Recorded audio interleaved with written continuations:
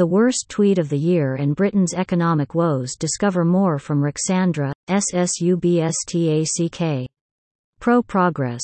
Anti-safetyist commentary on scientific and cultural matters from a genomics PhD, attempting to shape culture towards optimism, an abundance mindset and freedom. In which I argue that Britain's economic woes stem at least in part from its mentality. In Thomas Mann's The Magic Mountain, Hans Castorp's intended 3-week visit at a sanatorium in the Alps stretches into 7 years. Like many patients there, he suffered from tuberculosis 1, also known as consumption, this latter name, deriving from the Latin, consumer, meaning to use up, or to waste, describes the disease's insidious nature, as it ravages the body from within, not with the abrupt ferocity of ailments like cancer, but with a gradual, erosive force. Tuberculosis, in its unhurried progression and due to the ghostly pallor it imparts to those it afflicts, held a romantic, almost nostalgic allure. This peculiar charm and the malady's debilitating course have made it into an inspiration for numerous literary works, including La Dame aux Camélias and Malloy, among others. Has been romanticized in literature and art. Watercolor by R. Cooper, ca. 1912. Mann's The Magic Mountain is unique in capturing the temporal stasis experienced by the sanatorium's residents. Here, time appears suspended, with the patients ensconced in a seemingly idyllic retreat, detached from the external world's relentless march. Yet, within this sequestered haven, they witness the inexorable passage of their prime years, their lives wasting away silently before them. I arrived in Britain 7 years ago, in October 2016.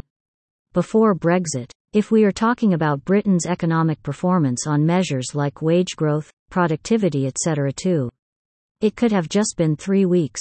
The United Kingdom, much like the patients of Mann's sanatorium, watches life unfold, seemingly powerless to alter its course, consumed from the inside.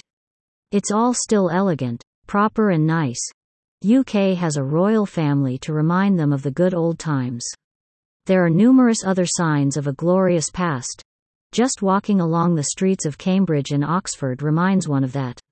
Go to a formal dinner in one of the colleges in these institutions and you'll see fellows talking themselves very seriously and reminding everyone of the past glory through countless little rituals that have been preserved through centuries. But peel that sheen away, and the rot is showing. Trains do not arrive in time.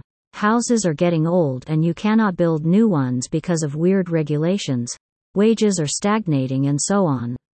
Britain, captured by the comfortable illusion of its past, seems to observe the world's relentless march from afar, reluctant to emerge from the cocoon of inaction. In stark contrast, one observes the trajectory of the United States, a nation charting a different course. There have been many pieces written on UK's economic stagnation and people have identified a bunch of material reasons for it.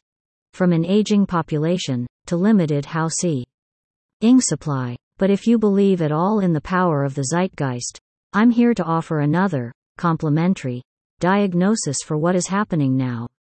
The spirit of stagnation is in the air. When I first arrived in Oxford, I was surprised by how many of my well-off colleagues' parents were retired in their 50s. There is much less of the hunger for success seen in young Americans. It seems the dream here is in many ways to retreat to a cozy life in your middle age, living off some property investments. And here we turn to the worst tweet of the year, promised in the title of the piece. Lee Anderson is a Conservative MP and his tweet captures everything that's wrong the British zeitgeist. The centre-right party in UK celebrates not the possibility of achievement, but rather getting by on a stagnant and insufficient median wage by saving and not complaining. The highest virtue the youth can attain is not bothering the older rent-seekers. Unlike their more rambunctious neighbours, the French, the Brits have a stiff upper lip. They do not complain and do not show too much emotion. That would be improper, an admirable trait in many ways. But his too has been weaponized against the younger generation, which has been convinced that living in a sort of state of submission is somehow desirable. 1. It's a bit more complicated since we do not know for sure if he actually does suffer from it or been misdiagnosed. 2. John Byrne Murdoch from the FT is a great source of a lot of plots that show how bad the last decade has been for the UK. A lot of random things are just stagnating or getting worse.